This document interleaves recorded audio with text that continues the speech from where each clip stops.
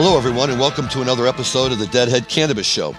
I'm Larry Mishkin, and I'm joined today by my co-host, Rob Hunt.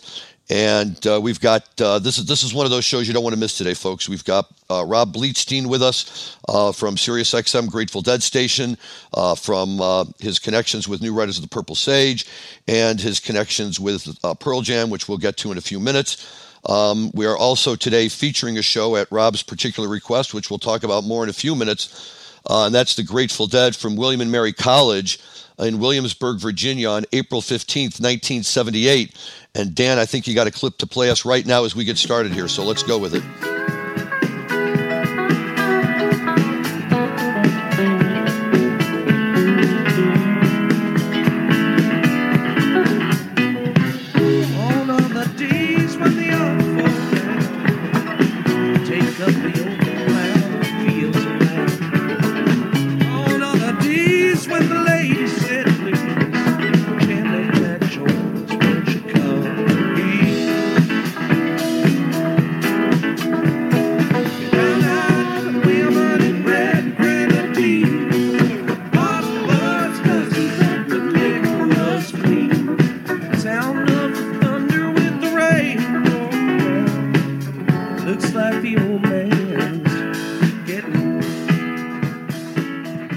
Brown-Eyed Women, man, that's such a great tune.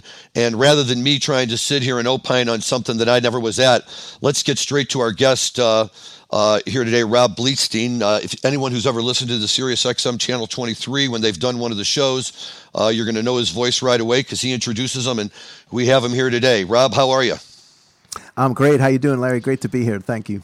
Thank you. I'm doing just fine. And before I forget, let me say hello to my co-host, Rob Hunt, who after 2 weeks away over on the continent, we have to remind ourselves that he's back. But Rob, as always, it's great to see you. How was your time off? Time off was great. I'm super happy to be back on this side of the pond, but nice to be over in Europe for a couple of weeks and got some good skiing in. So super fired up to be back and really excited to have Rob Bleetstein on the show today. Wonderful. So, Rob, what can you tell us about the show in Williamsburg? It's Dave's Picks 37. You wrote the liner notes. Brown-Eyed Women, your request today. Why? What do you love about it? Just everything about it. Jerry's expressiveness, but mostly right off the bat, you could just hear there that the drummers are doing this, I guess it's Mickey, doing this really offbeat kind of thing that, while I will confess to being under the haze of a seriously big, large green blotter at this concert, where things normally sound offbeat and swirling and crazy. The tape wasn't on green blotter, so it's there. It wasn't a hallucination. It really was happening.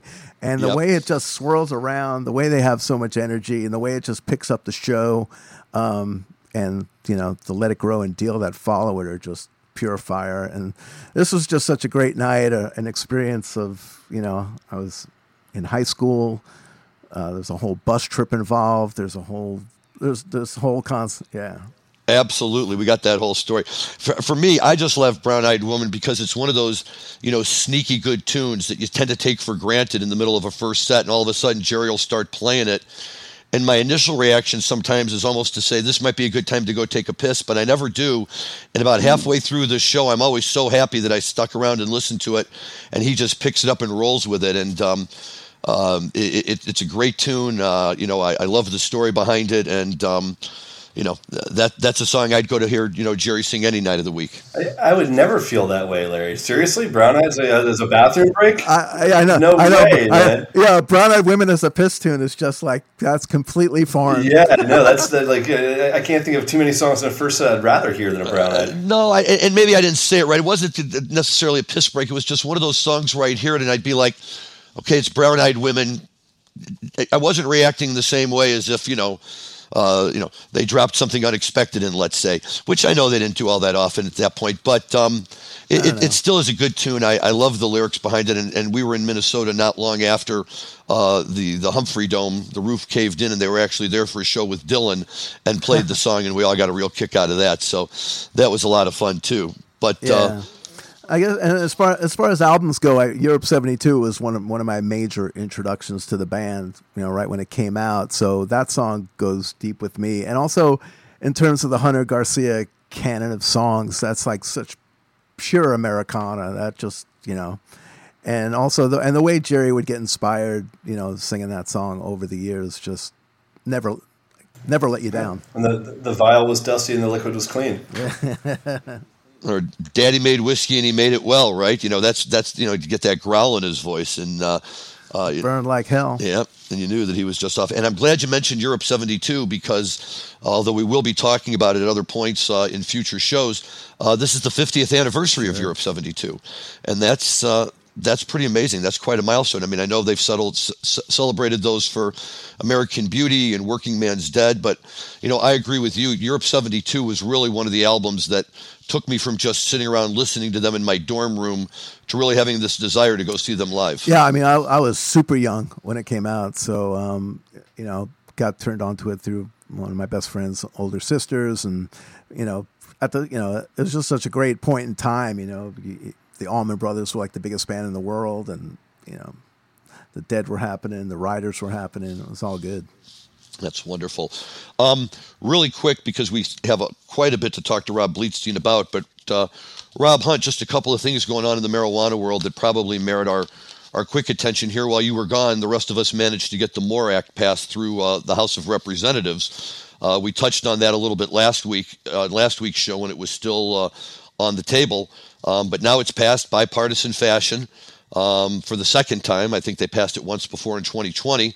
And this basically takes marijuana off the Controlled Substances Act. And I guess before we all start dancing around, we're going to turn to you to give us your opinion on why it's never going to pass in the Senate. Well, being the cynic you know me to be, my answer to this news is DOA. Don't get excited at all. It's not happening. There's not a chance in the world we're getting the 60 vote threshold. It's great fodder for excitement. It's great for retail investors to say, hey, let's buy into cannabis businesses. You definitely saw the near term pop. As usual, you saw the pop in the Canadian share prices, which makes no sense at all. It's like, okay, the U.S. is passing something potentially, and let's give Tilray and Canopy some sort of a boost for it. It doesn't make any sense, but already, you've already seen any pop that we got out of it fall back to earth. So if you're a trader, it was a great announcement. If you're a long-term holder, nothing's changed. If you're, actually someone that's running a cannabis business or, a retail user of cannabis, nothing's changed. Nothing's going to change. The only thing I keep hearing, there you go, Rob. The only thing I keep hearing out there, and I don't necessarily agree with it, is the belief that once the Senate says no to more, that SAFE will pass as sort of the compromise position, but I'm not a believer in that either. So no, I would agree with you. Great that the House passed it. It is symbolic. It means a lot that we're getting some movement there, but until we see a major change in the composition of the Senate, it ain't happening. Well, I don't disagree, but the other story that we have, I think, is also significant and positive in that result, which is that now both the House and the Senate have passed legislation that will transfer the licensing authority for scientific studies, including with human subjects, away from the DEA and over to the Attorney General's office, and that they will now be the ones who will be deciding and determining who can do that. And hopefully one of the good results that comes out of that is we can actually have tests on real marijuana and not this stuff that they pull out of Mississippi that they call marijuana, and then they try to test. And, without these tests, there's no hope of it ever getting off of Schedule 1. So the sooner they can do these tests and convince themselves of what we've all known for a long time, the better we'll be. Agreed. If the current AG, being Merrick Garland, actually does anything about this, great that we're going to pass things over to the DOJ. But if you look at the effectiveness of Garland over the last year and a half, I think there's a lot of people that have been waiting to see him do quite a bit more on a handful of things. The only thing he seems to have moved quickly on is the seizure of Russian oligarchs' property.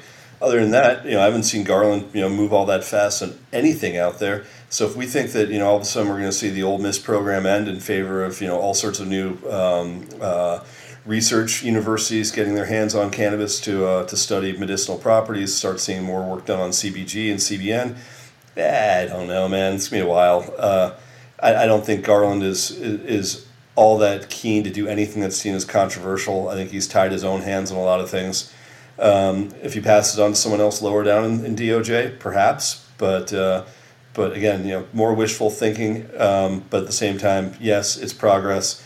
I'm much more of the mindset that the industry is going to continue to progress as the industry continues to progress. Whether or not the DOJ is involved, whether or not Ole Miss is involved, whether or not the composition of the Senate changes, whether or not the executive branch changes, nothing's changing the flow of cannabis progression. It's just not happening in a measured way where a single piece of legislation or a single thing that passes is going to make a meaningful difference. It's much more of incremental change than it is, a major overhaul at any one time. Okay. Well, one of these days we're going to have a story that you're going to get out of your seat and jump up and down about. But I can't wait. I know. I can't prove me wrong. At this point, it's like if you'd asked me years ago, I would have had a much more optimistic outlook. But I think over the last 15 years or since 1996, if you look at it from 96 forward, we've accomplished so much. We've gotten so much done on this front, right? But if you're going to look at it from the time that you said, okay, the genie's out of the bottle and we're 4 or 5 years away to a wholesale overhaul of federal regulation, I mean, it's like the War of the Roses, if you remember that movie with Michael Douglas back in the day, where every time they asked the contractor when the house would be done, it was like 2 weeks. It's you always think it's 2 weeks away. You always think it's 4 years away or 3 years away. At this point, I never think anything's a slam dunk or a guarantee, and all I can say is that it doesn't really matter from the perspective of moving the progress of cannabis forward. The only thing that matters is we're still operating in a terribly inefficient manner as a result of overregulation by the federal government. Amen to that. And of course, both of you notably live in California. So, Rob Bleechstein, tell us a little bit about your experience with lovely cannabis out in that part of the world. Well, I never thought I'd ever see in my lifetime where I could grow this amazing jar in my backyard and not have to worry about, cops coming in or somebody or a helicopter flying over. And the name of that strain is? Well, the whole name strain game to me is kind of a little bit of absurdity at this point. So I had three in my backyard, and just one was a little different, stood out a little more than the other. And I was like, this is the 122977 strain. That's all there is to it. Beautiful. And the effects are, on the same level. Right in line with what you'd expect for that. Yes. That's awesome. I love it. My question, Rob, is did it ever stop you before? I mean, I agree with you. I never thought we'd see the day where we got to do this, but most outlaws out there didn't much care. No, yeah. So, I hadn't done it for decades. I mean, the last time I did it was in our backyard in Santa Cruz when I was 20 years old. But and we were crazy. I mean, we had 75 plants. We're just in a neighborhood. We wound up tying them down. It was great, But, you didn't even go to Felton or Bonnie Doon? Well, we were living in Ben Lomond, actually. Yeah, there you go. Okay, then you can get away with it. Boulder Creek, Ben Lomond. You can't do that in the West Side. Yeah, but it was nuts. And also back then it was we named our plants, but we didn't really, know what was going on. And God, if we only knew to keep those things alive and keep them going, it would have been something else. It was some great stuff. But yeah, the whole legalization thing, it had to happen one way or another. The way California is doing it, it's not very, it's fucked up.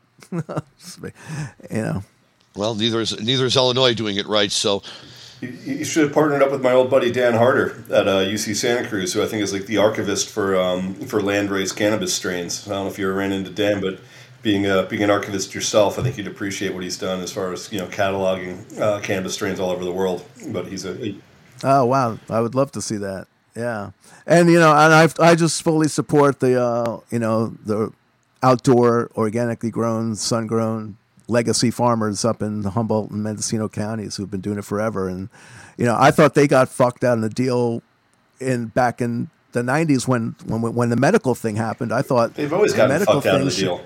They're the pioneers, man. I know. I thought when the medical thing happened, it should have been in the legislation or whatever that it was all going to be coming from these people. Absolutely. That's what should have happened. No, I agree. I mean, the legacy people are the people who've kept it alive for years and made it what it is. Yeah.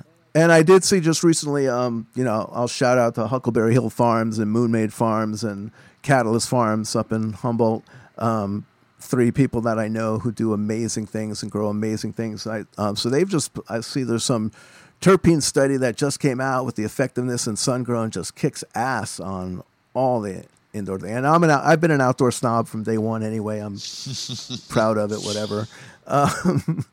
I just believe, there's something about the sun and soil here in California and the people who put the right love and attention to it. Yeah, honeydew put me through college. Yeah, That'll help too. No question about it. I think it was my college. Yeah, exactly. Yeah. I mean, I think the whole Mattel River Valley was certainly what kept me well fed all through the early '90s. I mean, this William and Mary show was high school, so why not? Well, let's talk about this William and Mary show, and before we even get to the show, the story is unbelievable, and I'm just going to give it a very quick overview for everyone who haven't. So, what? You're in high school, and you and a bunch of buddies rent not just a bus, like a luxury motor coach to take you down there. Yeah, I don't to know. stay in the Howard Johnsons and see the show, all for $40. Yeah. So here's the deal. My friend Malcolm Kaplan, who wound up being a pretty well-known audience taper in the early '80s. We're in 11th grade. Yeah, junior year of high school. We all pretty much started seeing the Dead kind of heavily, starting with the Palladium shows the year before, and Englishtown was a big awakening for a lot of us. It's my first acid trip. And I think, someone did a bus to Rochester in '77 that a lot of my friends went on and Malcolm went on. And that's what inspired him to do this bus to William and Mary.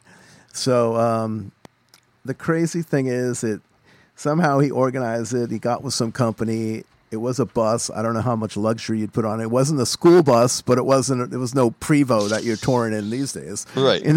Right. So, but it was cool. But not a 1949 International Harvester either. Right. and also the crazy, it was just such a different time then. I tell people about it now and they just can't believe it, or like, but wait, you went across the country. Your parents just let you go. I mean, the parents knew what you were doing. Yeah. Well, they didn't know exactly what we were doing, but that's the part I'm like, that's what's blowing me away. In terms of the ingestion of chemicals and things. Well, no, I get that, but not even for one of them to like go along as, okay, kids, see you, have fun. That's amazing. Well, that was just it. It was such a different time, and like I said, yeah, the fact that there was no adult, the only adult supervision on this was the bus driver, and by the time we hit Maryland, he was flying because there was no limits to what was going on once those bus doors closed and we all left. And we taped, like it was a tour bus. So yeah, there's a microphone in the PA. We took the microphone, taped it to a speaker on a friend's TIAC PC-10 that he was going to record the show with. So we're cranking Dead tapes. I'll never forget this. Like we crossed the Maryland line and we're listening to Miami 74, Dark Star into US Blues. And that bus driver had such a contact. He had to have such a contact high by then. The highlight fronting. And yeah, exactly. And this bus driver is just rocking in his seat while we're cranking that US Blues. And that was just. I wish I had a phone with a camera then. Right, or maybe not. Yeah, I think. Yeah, that's true. That's true. The key then is just to tell your parents, like, don't worry, Mom and Dad, we're not going to become the 12 tribes. Like, we're just going to go out and have some fun for a month or two. I think well for me and my experience, just my household, whatever. I think by '78 it was like it was a known, it was a given. It was like, yeah, you're not going to see me on Mother's Day. Yeah, you're not going to see me over Christmas holidays or whatever. Well, I realized in 1991 that my mom had the phone number 415-457-6388 memorized just to figure out where in the country I was. Yeah. So, people would say, hey, have you seen Rob? What's he up to these days? And she'd just call the Grateful Dead hotline and be like, I think right now he's in, Deer Creek. So, yeah. So this bus leaves at 3 a.m. from our high school parking lot, which... I mean, that should have been a tip-off right there. Which I found out before I did the liner notes. I contacted Malcolm to get a few more details and things straight and stuff like that. So yeah, apparently there was huge backlash like the weekend when we got back, when they found out that this all took place in their parking lot. They were not happy. And in terms of the Howard Johnsons, I'll just say that, you have basically 50 juveniles let loose, and a lot of them seeing the Grateful Dead for the first time, and a lot of them taking LSD for the first time. I was just going to say, tripping their faces off. So, I'll just say it was almost like, we pretended we were in the Who when we were in that hotel. Oh, God. Oh, boy. It was, yeah. But I noted in there, you said that you never got any backlash for that. Yeah, I don't know if Malcolm or his parents saw a bill or whatever, but I think it all It all worked out. It's funny because the backstory on this for me with having you on the show is I tried to suggest a different date. I tried to suggest the Cameron Indoor Stadium from Duke, and you're like, no, let's do this one. My initial reaction was just tongue in cheek, right back and be like, whoa, no, William and Mary won't do. Just Steely Dan. Yeah, exactly. And then I realized, wait a second, Bleedstein's the one that actually wrote the liner notes in this. We should probably let him do whatever the hell he wants on this show and tell the stories. So I didn't even bother to come back with the tongue-in-cheek response. Yeah. Let me tell you, anybody who's listened to the Dead channel and listened to this guy, if he wants to pick a show, I'm not arguing with him. Now let me ask you this, though, Rob. Do you have vault access? Rob Bleedstein, do you have access to the vault? Yeah, I know. I'm just sitting here going, can I answer this? Sorry, right.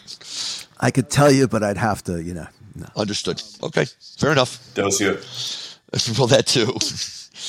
I've seen it back in the day when it used to live up here, and I did fortunately see it once when I was in Los Angeles. Okay. So once in a while. But you were telling us before that your shows that you play are basically shows you pull out of your own library. Yeah, I think, well, these days it's like the library is everybody's library with archive.org, maybe not in the same quality or, that. But yeah. I mean, over the, and I got it in, multiple formats. It's like I can't get rid of my cassettes. No, I'm the same way. Which is amazing because now it's like almost 50 years for some of these cassettes, and they still and they still hold up. Yes, they do.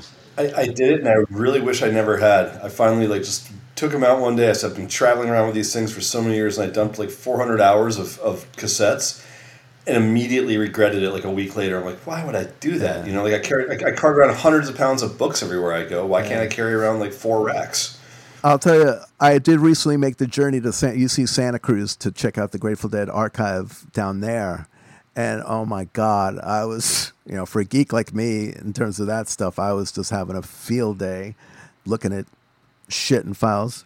Now, is that open to anybody, or did you get special access to it? Yeah, well, no, anybody could really do it. I was there on sort of a research thing for this upcoming New Writers project I'm working on. So, but I think anybody can go through their thing. It's all up on this website. You can pull it up. You can see what they've got, it's not exactly what they, it's like Spring Tour 77, receipts, contracts, one or two, maybe you see, I found a guest list from 12/29/77, shit like that I'm like, holy shit.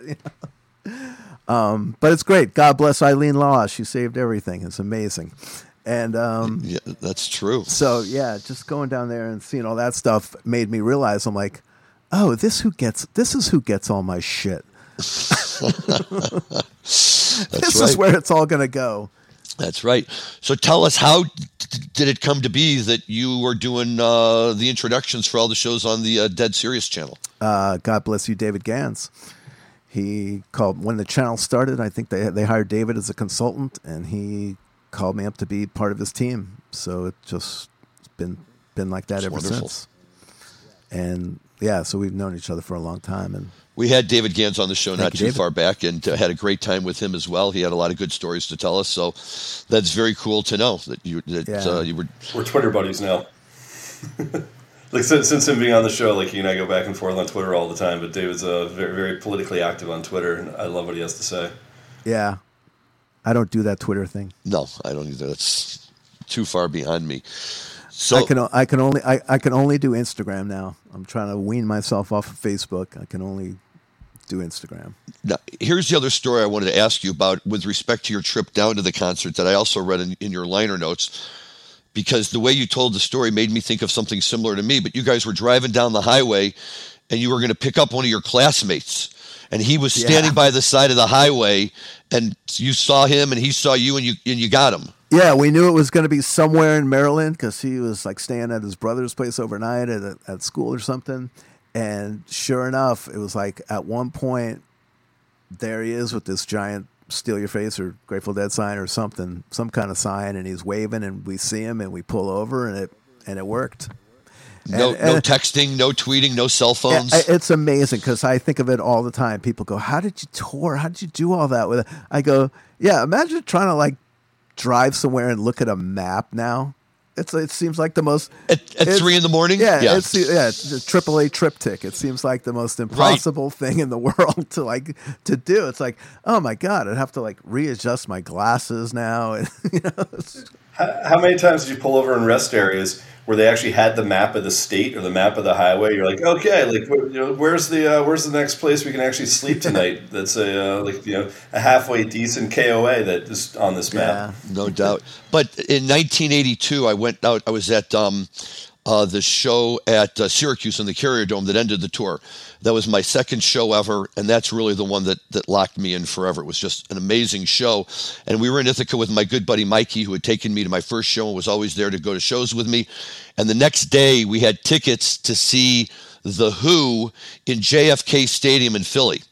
So we all got in a car and drove down to JFK, and then when the show was over, Mikey had to get back to Ithaca.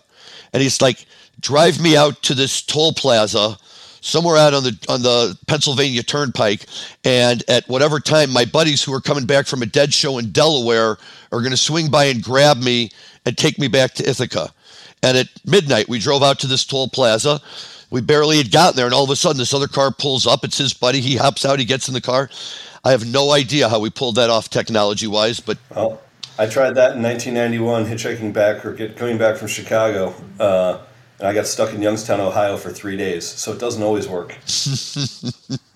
and just the fact on this trip, we didn't lose anybody. We almost lost our friend Dave Fuller, but we found him floating in a tree about an hour after the show. Yeah, that's no one got hurt, no one got killed, and everyone got their mind really fucking expanded.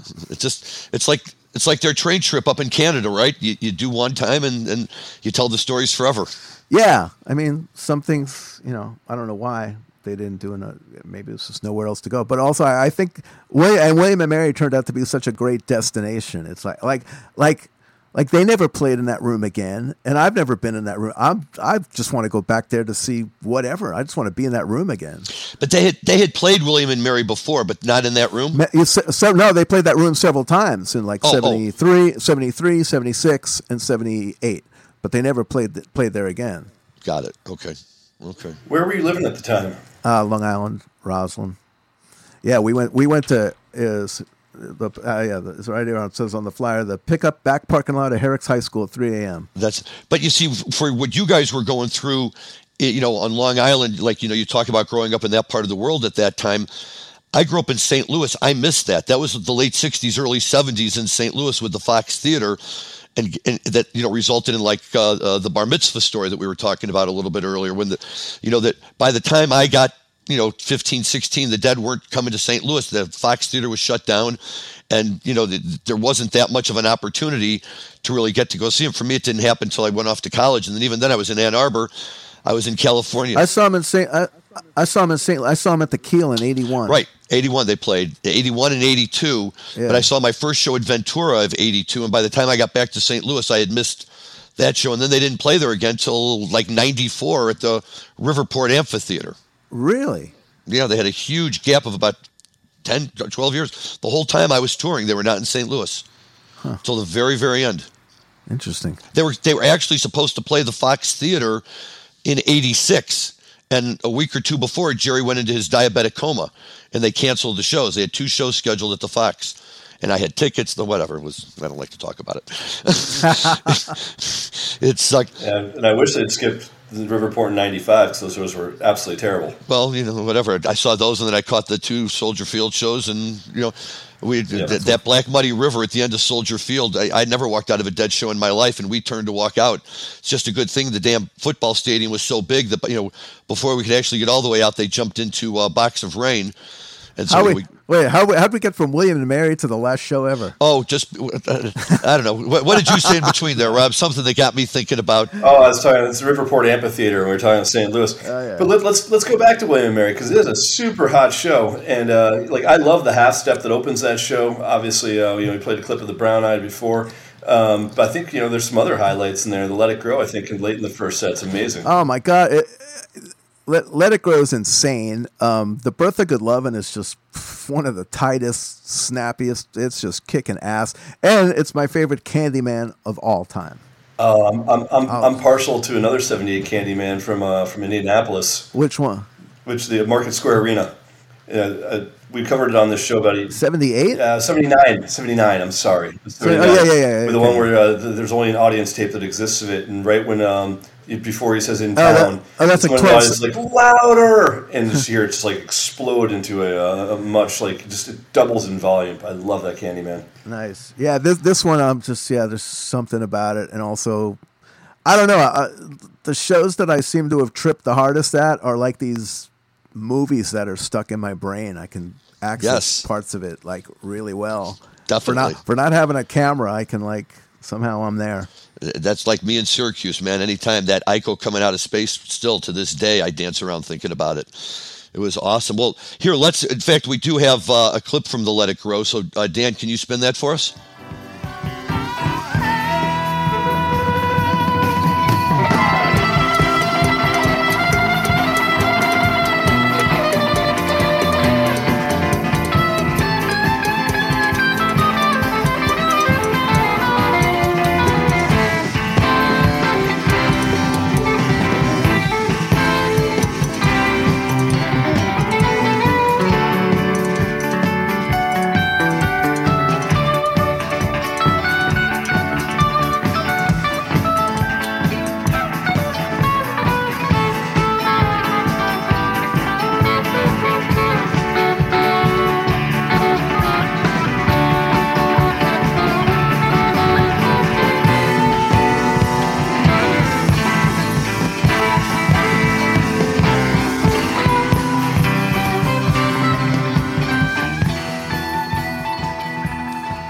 Is there anything better than an aggressive Garcia on the Wolf guitar? No. It's like a mariachi, like it's a Spanish guitar on the Let It Grow. Super sped up Spanish like mariachi feel to it. That's awesome. Such a great vibe.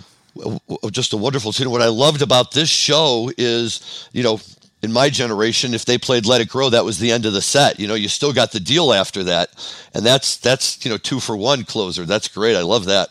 Yeah, it's interesting. I mean, it was, people talk about their formula and whatever, but even, we were just punks at this time, but we were spoiled punks, and we were, ridiculously stupid, picky deadheads at the time.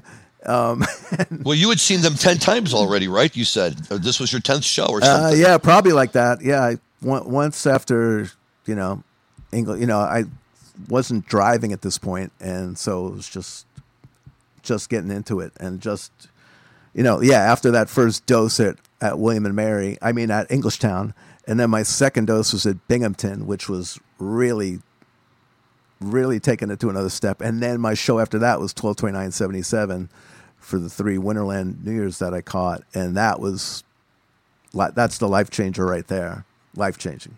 Wait, your parents let you fly to California in '77 when you're still in high school to go see New Year's? Yeah, that's what everybody asks. Well, here's the deal. So that's sick. Well, here's the deal. So my mom, they let him go on a damn bus. What are you talking about? So my mom, God bless her, she was a travel agent, and so here's the deal. My thing with the New Riders goes back to my very beginning in existence, baby. Basically, they changed my life when I was 10 years old. I came into the Dead through the back door through the Riders because I had heard the Riders. And who turned you on to them at 10 years old? Same thing. My friend Hank Schechter's older sisters, Nancy and Ruth, they were both, they had Power Glide and the first album and Gypsy Cowboy when that came out. And I guess this is all like 1972. And I will never forget hearing the Power Glide album, which was the second New Riders album, the first one they did with Buddy Cage on pedal steel. And I had never heard a pedal steel guitar before. I didn't even know what it was. But somehow that sound infected my brain, my heart, my soul, my entire being. And I was like, whatever the fuck that is, I'm going to follow that, whatever that is. And then I saw pictures of them and I was like, I want to be a dope smoking long haired cowboy in California. And you are. So you achieved it. So living here in San Rafael. But anyway, I wound up meeting those guys when I was 15 when I came out here for the first time. But yeah, so I was already so when the Riders played with the Dead at Englishtown, that was a really big deal for me, especially because it was the first time they played together with them since '74. So that was a big to-do for me, and it was like, oh my God, maybe we'll see Jerry sitting on pedal steel, Yeah, dream on, 15-year-old. But at least you didn't think about it, though. Yeah, but then they announced that the Riders were going to open for the Dead on New Year's in '77 at Winterland. And that was like, okay, this has to happen. I have to be at this. And that put the wheels in motion, and thank God it did, because that enabled me to be at 12/29/77, which really fucked up my life.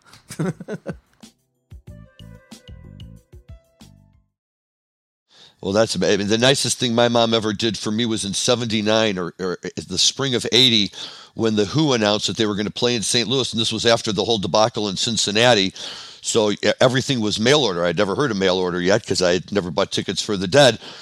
And my mom literally that day took me to the post office, got me a post office cashier's check or whatever it was called, and I got my tickets to go see the Who, which at the time was the live music event that changed my life. But every now and then your parents are there and they support you in the right way, so it's good to know. Yeah, and I think I learned more from 3 nights in Winterland than I did at 4 years of college. That's probably true too. About life.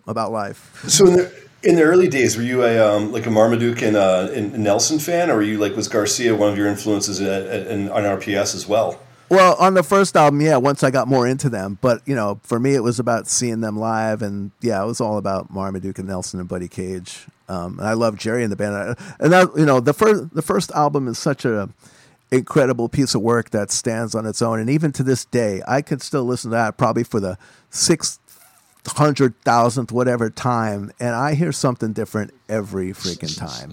And I'm not a fan of usually listening to music with headphones, but when you do that record in headphones, it's another plane. And over the years, you had, Mickey was a member of the band for a while. Phil was a member of the band for a while. I think Hunter was even a member for a while. Is that right? Yeah, in the beginning, they all came and went. It's really hard to determine, Phil may have played 1 or 2 shows with them or something. So, and Bob Matthews was their original bass player. Yeah. I think Hunter's the one who suggested the name, but a great history. And I got to, when I first came out here, I met Spencer Dryden right when I went to their office for the first time. So I was got connected with them through him, and that was great. And wound up taking guitar lessons from David Nelson years later in the '80s, and got to started tinkering with the pedal steel guitar years ago, and got to have Buddy come over here and give me a lesson. So that was great, and actually got my hands on his pedal steel from the '70s. So that's in the right place right now. I remember trying to get in to see a show when I was 16 that they were playing at the Fore and Aft in White Plains, where they used to play from time to time. And obviously, where at? The Fore and Aft in White Plains, New York. It's a tiny little bar, and the New Riders used to come through there relatively frequently in the late 80s, early 90s. And obviously, even with a fake ID, there was no way I was getting in because I looked like I was 12. But I'd stand outside the place. We were basically backstage because they'd sit on a stage where their butts were facing the window that fronted the street. So you were 6 feet away from the stage and you could hear the music perfectly. But basically, I was a 16-year-old kid standing on the sidewalk trying to see the New Riders, which is great. I guess they were my first backstage experience, and it couldn't have been any more cliche or par for the course, where it's like I go downstairs, I open the door into Marmaduke's dressing room, and I've never seen a pile of cocaine like that ever in my life. Oh, my God. One of my claim to fame is sneaking into David Nelson's dressing room at the Gathering of the Vibes when they had it at the old biker place when Ken Hayes was running it upstate. Mm-hmm. And going into their dressing room while those guys were on and doing piles of blow in David Nelson's dressing room and walking out. As he was walking back in, he's like, well, what, are you guys meant to? We're like, yeah, we're good, and just kept going. And for years after that, the people I was with were like, was that David Nelson's dressing room? I'm like, yeah, that's David Nelson's dressing room. So, well, here's the lesson, kids. David Nelson's the last man standing, so don't do the fucking powders or the booze. Keep it green and lean. No doubt. Tell us about you've got an upcoming New Riders project you were telling us about. Can you share that with us? Yeah, I'll just say it's going to come out in the fall on CD and digital, and with great thanks to David Lemieux and people in that organization and world, got my hands on a multi-track from Europe 72, which coming across our New Riders multi-track of the live show is pretty hard to do, pretty rare. Thought we had all of them, but this one snuck by, and thankfully got our hands on it. It's amazing. It's going to be mixed and mastered fairly soon, and look for it in the fall. Just in time to get it out to say it's the 50th anniversary of it. Okay, and so now we've got a little clip from that as well. You want to give us a quick little intro into what we're going to listen to here? Well, this is not a clip from that because it's yet to come out. But here's a clip I can give you from the Field Trip, which we released a couple of years ago from the Springfield Creamery when they opened for the Dead at the legendary show for Chuck Kesey's Creamery up there. The legendary Sunshine Daydream show. And let's play a little. Yeah. So and this was a multi-track too as well that we got our hands on, came out of the Grateful Dead vault. And Stephen Barncard did the mix for us, and it's pretty hot. And it's it's a crazy day. Ken Babbs does these stage announcements in the middle of it, and got to release this on vinyl as well, so you can find it. It sounds great out there. Excellent. Well, Dan, why don't you spin that for us really quick, and we'll listen to that. Yeah, this is Running Back to You from the Field Trip, New Riders of the Purple Sage. Excellent.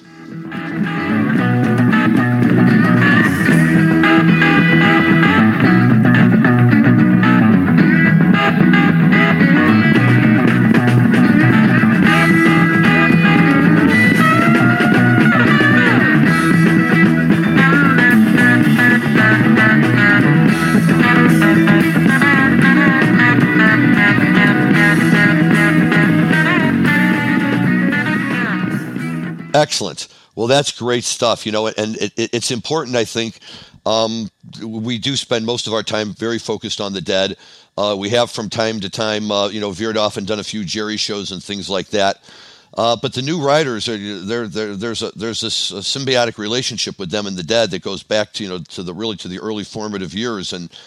To the very beginning. Yeah, before the beginning. Before the beginning, and it's an important relationship to know and understand, and it's one I've always been interested in, and I one of the things I loved about the Jerry shows was when he would play a lot of tunes that would just cross over between them and Old and In the Way, and any one of these bands on any given night could be playing it, and those were great tunes, and Rob Hunt and I have often talked about how on any given night, we would have been just as happy to go see, the Jerry Garcia band. And one of the reasons is because we could get some of these tunes that the Dead typically weren't playing.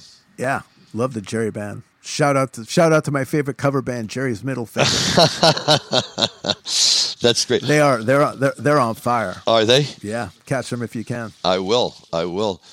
That was my very first Dead show ever. One of my lasting images is this guy in front of us who was so trashed he could barely stand up, and he held his right arm out at some angle with his middle finger curled back and just kept going, Jerry, Jerry, Jerry.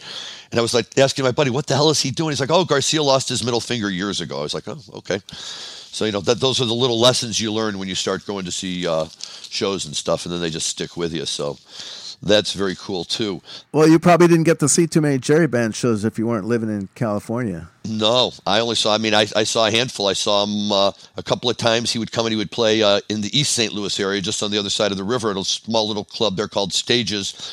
And then I saw him do a show in Chicago in '84, I want to say. He did a twin bill with Frank Zappa. And they were touring, and each night they would flip a coin to see who opened, and they played at the UIC Pavilion. And we got to see the Jerry Band and Zappa. It was a very cool evening. Wow. Didn't know about that. A lot of fun. Where I, on the other hand, would fly into every Warfield show there was for the last couple of years. Even at the time living in Salt Lake, there was a super cheap airline. It was $39 each way, and I didn't miss a Garcia Band show at the Warfield for 3 years.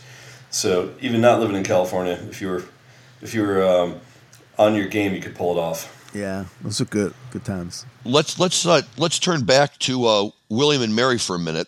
Again, in reading the liner notes, I've become an expert on this show. But I noticed you mentioned in there that Bruce Hornsby and John Molo were at the show. Yeah.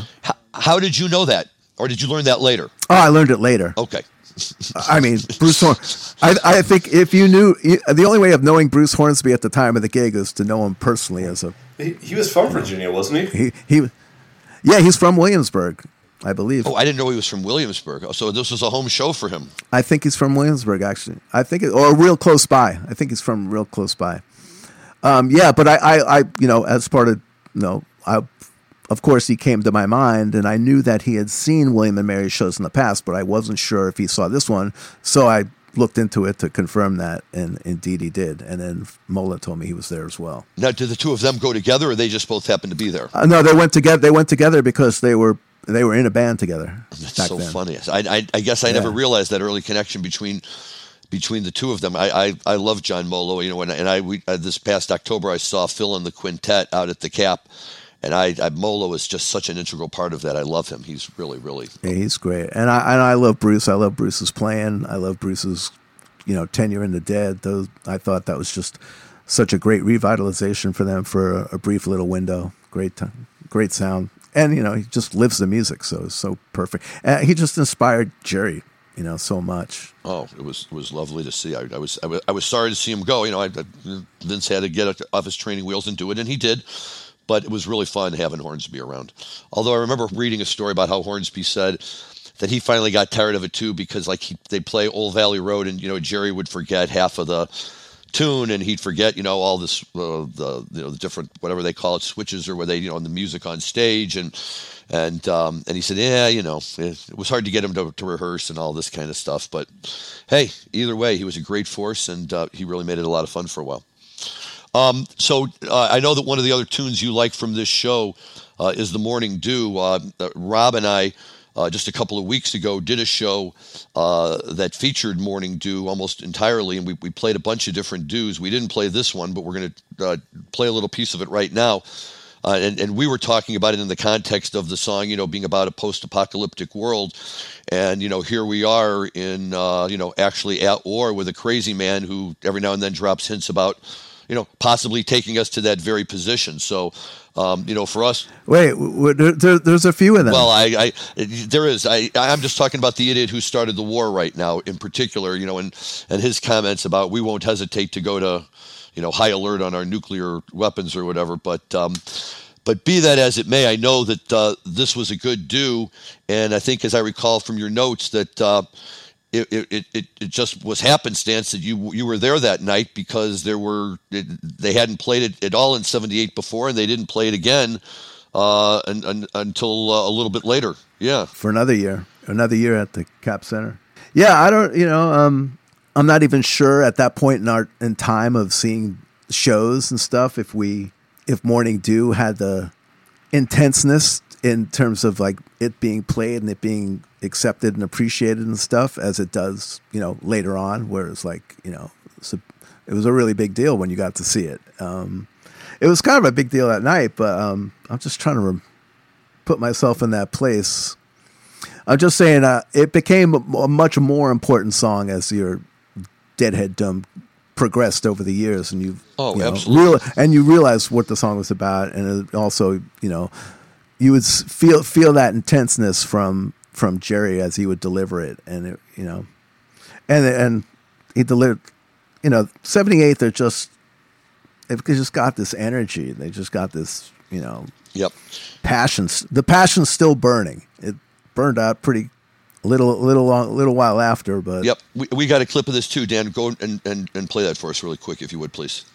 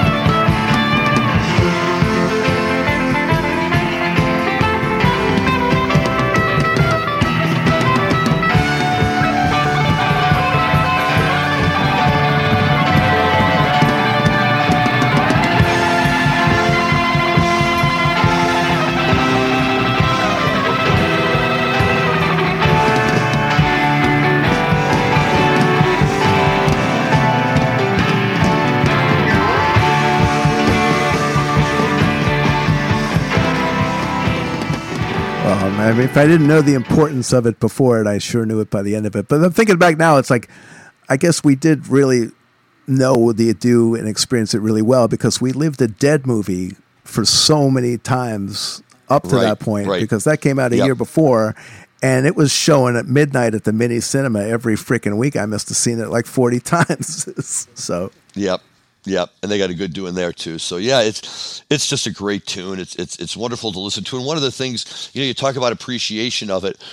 For me, I think where the appreciation really started to come in was when I realized that, of all of the things, in their songbook from back in the late 60s and early 70s, Do was one of the ones, Do, the other one, right? Just a handful of tunes that survived throughout the entire lifetime of the band. And, Do was always great. There was never a time, I think, where people, took it for granted. And as time went on, it just got better and better. And it was always just a gift. It'd be the show. And I know you and I were joking a minute ago, and Rob Hunt and I have always joked, that every time you were hoping you'd get a Do, you'd wind up with a Black Peter, which built up a little resentment against Black Peter for a while. But at the end of the day, we all love that now too. But yeah, but if you could be there and just, even an average show could, a great Do could really take it to another level.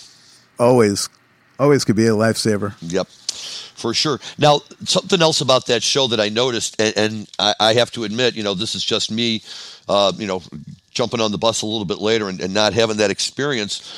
But I liked in your story about the concert, about, you were kind of discussing how at this time, Rhythm Devils was just kind of, coming onto the scene. They hadn't done the full space drums thing yet.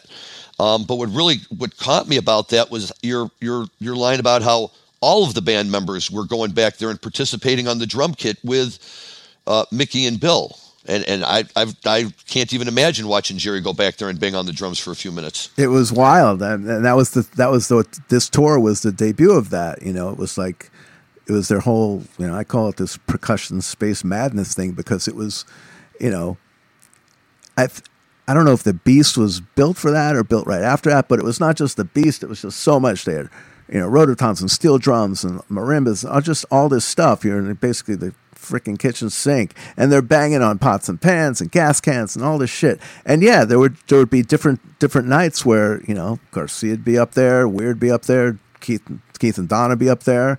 I got a picture of Keith playing, marimbas back there in Springfield in '79. That's so funny. So I love that, and it was cool. It was like, maybe if you were going to every show at that point in time, I could see where maybe you're getting a little nuts with it. But it was an experience, and it was definitely the beginning of what they labeled drums and fading into that, because in '77, they were doing, I would just call them these little drum duets. They might do this little, no more than 4-minute thing together, just on their regular drum kits.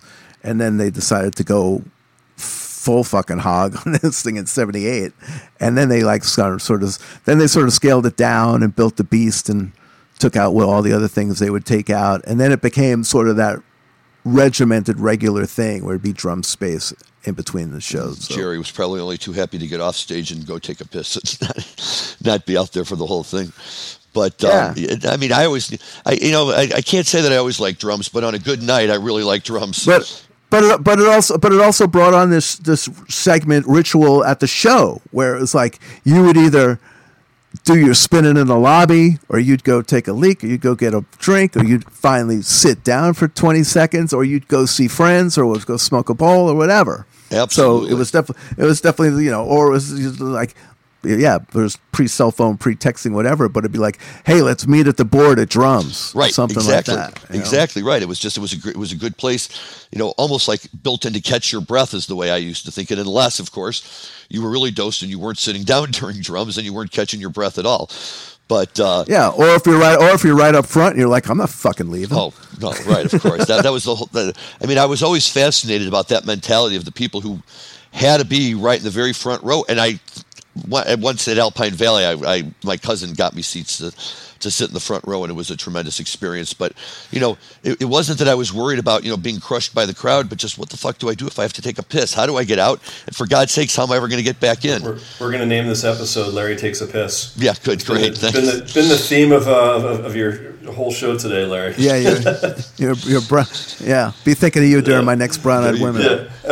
By the way, guys, I hate to say it, I've got to jump. Unfortunately, I have a commitment I couldn't get out of today. But Rob, I wanted to say thank you so much for joining us today. And I wish I could stay for the rest of the episode, but it's been an absolute pleasure having you on the show. So thanks so much, and please come back and see us again. Anytime. Rob Hunt, thank you. We'll talk to you next week, buddy. Glad to have you back. So before we knock off here, Rob, the other area that I just want to spin into really quick is your relationship with Pearl Jam, because I know you've got a pretty tight relationship with that band, and you've done a lot of work with them over the years. Can you tell us about that a little? Just been they basically became my Grateful Dead in 1993, totally by accident. Just got taken to a show. I mean, was starting to listen to them a little bit. Got taken to a show. Could not believe what I fucking saw and heard. Went 3 days later to Greek Theater. Couldn't believe it again. Blew off some Dead shows in Seattle, and blew off Dead shows in L.A. and San Diego in December '93 to go see Pearl Jam up in Seattle in their hometown in a small venue before it got too crazy, and that did the deal. I was like, okay, I'll go anywhere to see these guys anytime, So that became that, and then I was doing internet radio for many years in the I guess they call it the aughts, the 2000s. Right. So when that came crashing down in the crash of 08, 09, I was just like left with okay, what's next? And I was like, I got to work with Pearl Jam somehow. I got to figure this out. So I pitched them on doing a radio station on their website, which they didn't have. So I was like, well, what could I possibly do for this band that's got everything in the world, doesn't need, what could I possibly? So I just reached out and was like, you guys need a radio station on your website. And at that point in time, it wasn't a priority for them, whatever, but they were like, well, let's keep talking about it. If anyone's the right guy to do it, you're the guy to do it. And then a year later, we figured out how to make it work. And that was in May of 2010. So that's still going on their website. And then it was, so that started first, called Pearl Jam Radio, but then Sirius came on board 6 months later in October of 2010. And I was already in the Sirius fold at the Dead channel and was also working with Pearl Jam. So it just seemed natural that I would help build that channel. So kind of got that thing off the ground and, oversaw almost every a ton of aspects of it, for the first couple of years, then just have kind of relegated back into just being producer and host and doing stuff like that for the channel. So it works great. Excellent. Well, since we get a guy like you on the show, we even have a Pearl Jam clip set to listen to. And this is from the July 19th, 2013 show at Wrigley Field.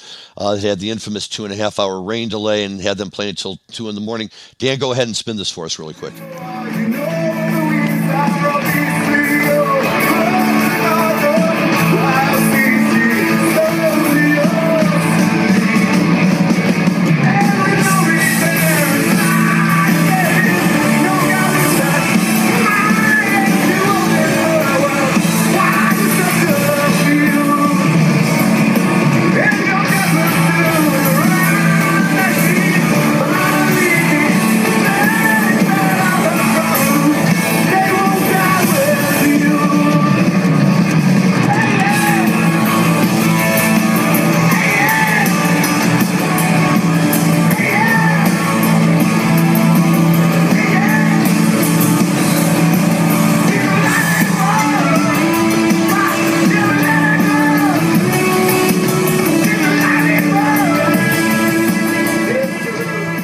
Well, I'll just mention there for the Deadheads out there that you picked a show that is one of the very few that they've never officially released, where they do officially release all their shows mixed in amazing quality. And like the Dead, they never play the same show twice. So that's how you can see a million shows. And I look forward to this tour coming up. I'll be seeing my 300th in Fresno. That's amazing. Well, I mean, that was again, I was taken there by my good friend Alex, who's married to my good friend Andy, who, of course, is the connection that got you onto this show in the first place. And, Lightning Bolt, it was a relatively new tune at the time, I think. But there was just so much that night that really turned me. I mean, I had seen Pearl Jam before, but that was a big night for me. And one of the things that I love when some of these bands do is they dip back into the vault a little bit, and they give new meaning to tunes I listened to when I was growing up. And at one point during this show, McCready does just a very, very short takeoff on the Van Halen tune Eruption, and just does an amazing guitar solo up on the stage that just blew me away. I couldn't have been more impressed by it. Yeah, that whole Wrigley thing was quite the experience. It was a huge thing for Ed, growing up outside of Chicago, being a Cubs fan his whole life. So it was super emotional. I mean, bringing out Ernie Banks, it was incredible. It was incredible. Well, was unbelievable. Right at midnight when he comes out and he says, "We're going to come and play for you again," and he sings his little Cubs song, and the next thing you know, yeah. And first of all, none of us could believe that Ernie Banks was even awake that late at night, but but he was up on stage with Eddie Vedder and the whole thing, and I have to tell you. I don't know if this will matter to you or not. Maybe it would matter to Eddie. I grew up in St. Louis, so I'm a diehard Cardinal fan. To me, the Cubs are like the all-time enemy. And I go into Wrigley Field every time and have to, sprinkle the special cannabis sauce on my head to make it safe for me. But I love Ernie Banks. He's an icon. How can you not? And look, Eddie he's just like one of the. I love these guys who are, they're famous. They do their thing, but they're just like the rest of us in that they have these undying sports loyalties. And good for him. He had it, and he got to see him win, which nobody ever would have imagined that anybody would ever get to see the Cubs win. Yeah, it all worked out. It was pretty great. And but that night was it was one of the first times we did a big serious remote. I was outside for 2 hours before the show doing a pre-show. We didn't broadcast the show, and then we had all these plans to do this big post-show thing from one of the upstairs backstage rooms or whatever, and that got canned immediately. We did this recap where it's like, may have been 15 minutes. I'm completely out of my mind. It's 2 a.m. It was like, just the whole thing was just such an experience. And I think, maybe they've never, the fact that they've never released it makes me question if it ever really even happened.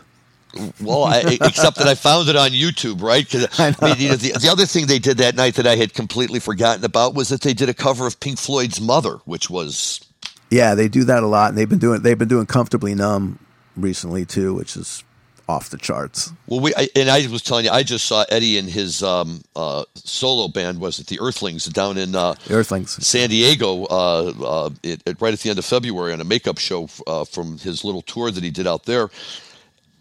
That's an incredible. I mean, I have to tell you, with all due respect to John Mayer, who I like, they could have pulled Eddie Vedder into being Dead and Company. He's got that energy. He's got that power. I mean, this guy just plays all night. He could have done it just as. When I see him, it feels like I'm seeing the Dead. The energy they bring, and they just keep. Really, another song. Oh my goodness! Look at how late it is, and they just keep rolling along. It's great. Yeah, that's the thing. Their energy is unparalleled. Truly one of the greatest rock bands out there. I can't wait for this tour coming up. Starts May 3rd in San Diego. Beautiful, beautiful, beautiful. Well, Rob, the problem is that we're running out of time, and I could sit here and talk to you all night, but I'm sure you have far more important things to do in the world of Deadheads and music and stuff like that. So we absolutely thank you so much for taking the time to talk with us today. Any parting words for your fans out there? Just smoke them if you got them, and God, it's all over the place, so you really should have them. Amen to that, brother. And everybody, please make sure, if you're not, you got to be listening at least 3 times a day to SiriusXM. In my part of the world, it's channel 23. They drop 3 shows every day, and you get to hear Rob's great voice leading you in and telling you all about it, and taking you out afterwards, and kind of helping you break it down. And like I said to him, I even ran into a little bit of trouble with my wife because you play these shows, and I'll be listening to them on my way home, and I get into my driveway, and I can't get out of the car because the jam is too good. You just have a habit of picking ones I like to listen to. Also, same thing right next door on Channel 22 on Pearl Jam Radio, doing 3 concerts a day as well. You're a busy man. Excellent. Yeah. Well, on the way out the door, we will leave you with one final moment from Williamsburg and William and Mary, and that is the Deal that they played to close the first set. And I love Deal, and they could play Deal anytime, and I promise you I'm not going out to take a piss for that. It always sounds great every time. But this is one where, these are the little signals to me that Jerry's having a good time. And what we've done here is we've basically just given you the very end of the show, because it's common. The way the show ends is that, Jerry, and at that time with Donna, will, "Don't you let that deal go down," and he'll do that refrain a few times over and over. For this night, whatever reason, man, he was out there, and by my count, there's 36 refrains of "Don't you let that deal go down." I invite all of our listeners to listen to see if I'm right. Do you even remember that from that night?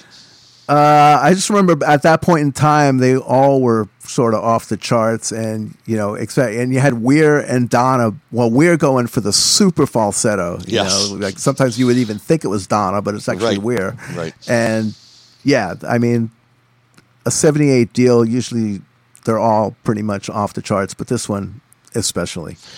Okay. Well, Rob Bleetstein, thank you so much. We really appreciate it. Rob Hunt, thank you. We'll have him back next week. We've got lots of good shows coming up. We hope you will all listen to us as we go forward.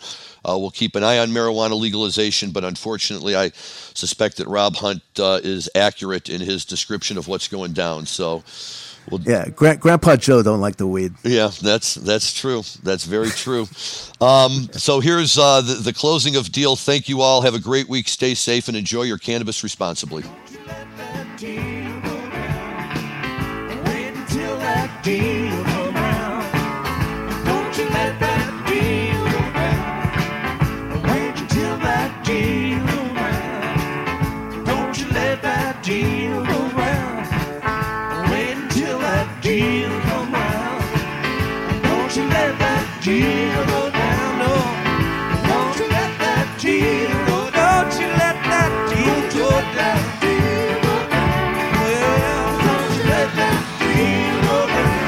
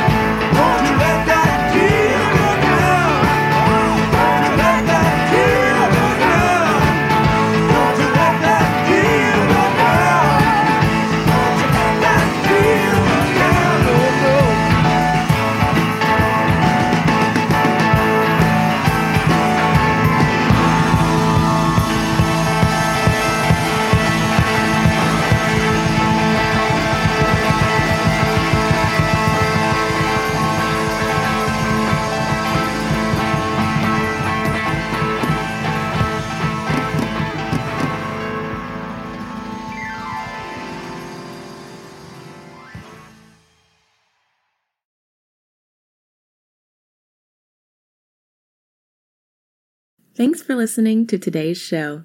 To check out more great cannabis podcasts, go to podconnects.com. Here's a preview of one of our other shows.